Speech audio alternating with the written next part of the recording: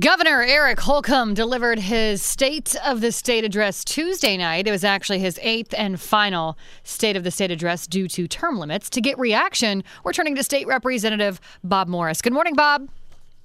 Kayla, good morning. It's been a very interesting week here at the Capitol. We're back in session and another State of the State and also a State of the Judiciary. Yeah, a lot going on, a lot to run through. So let's just start with the State of the State address. What did you think of Governor Holcomb's remarks?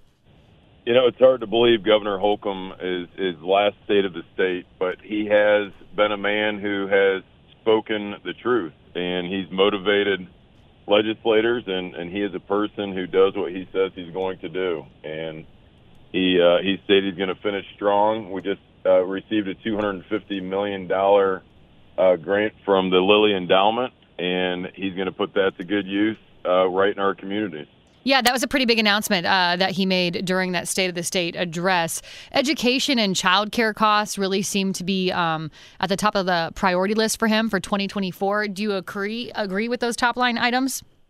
100%. You know, Hoosiers are struggling with the inflation and how things have gone underneath the Biden administration. I mean, it's a trickle down from the federal right to the state. The governor realizes that. And we need to get money to these hardworking Hoosiers to help them with their costs. Reduce taxes, keep government out of the way. Right, Kayla? Yeah, amen. You know, I'm all in favor of that. Did you feel like there was anything missing from his address Tuesday? No, you know, he like myself, appreciates the military, and he recognized the Gold Star widow who actually redid the license plate for these fallen heroes. And these widows back home, parents back home who lose a son or a daughter, you know, making the ultimate sacrifice. So she got a standing ovation, and you know, it was a very somber moment in Chambers.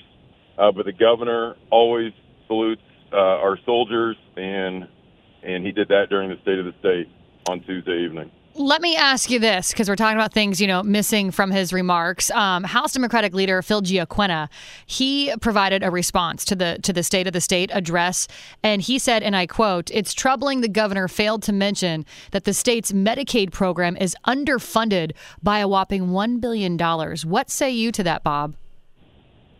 Well, Kayla, we're looking at the funding mechanism with Medicaid, and Leader Giacquina needs to find something, and we do have the money to fund Medicaid, and I was disappointed in Leader Giacquina's remarks, but you know, it's his job to bash the other side, which is the Republicans. And we're looking at there's tremendous Medicaid fraud, and if we can clean that up, we'll find that $1 million that the shortfall. So we're working on it. Our Ways and Means, Christopher Judy, right here from Fort Wayne, sits on that committee, and he and I have discussed the issue, and he's assured me that they're going to find a solution for it.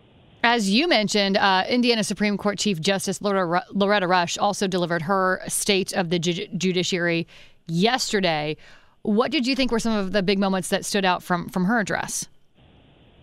It's again, she's done it. I want to say this is her eighth year doing it, and she has done a fantastic job with our veteran courts, our family courts, and what she does, Kayla, she goes around the state and recognizes judges and the work that they're doing in their specific courts.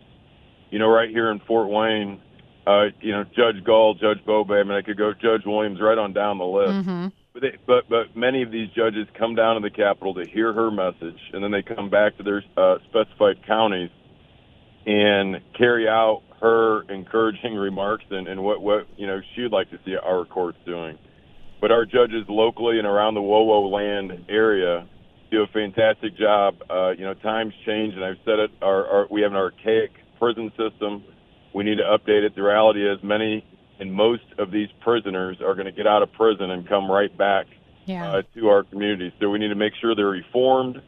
Like our Constitution states, you know, we're a reformed state, and get them the necessary help. So a number of legislators have some good legislation to help out our prison systems and our court systems. Bob, overall, you're just returning to the Statehouse. Members are as of Monday. We've heard these addresses. Just overall, going into 24, how do you feel about the new year? I feel great about it, and as the governor stated in the State of the State, we're in a tremendous position.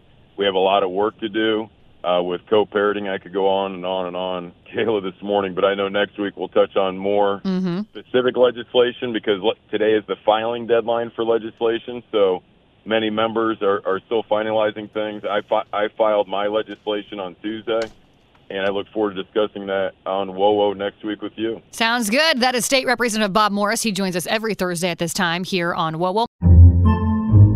Podcasts by Federated Media.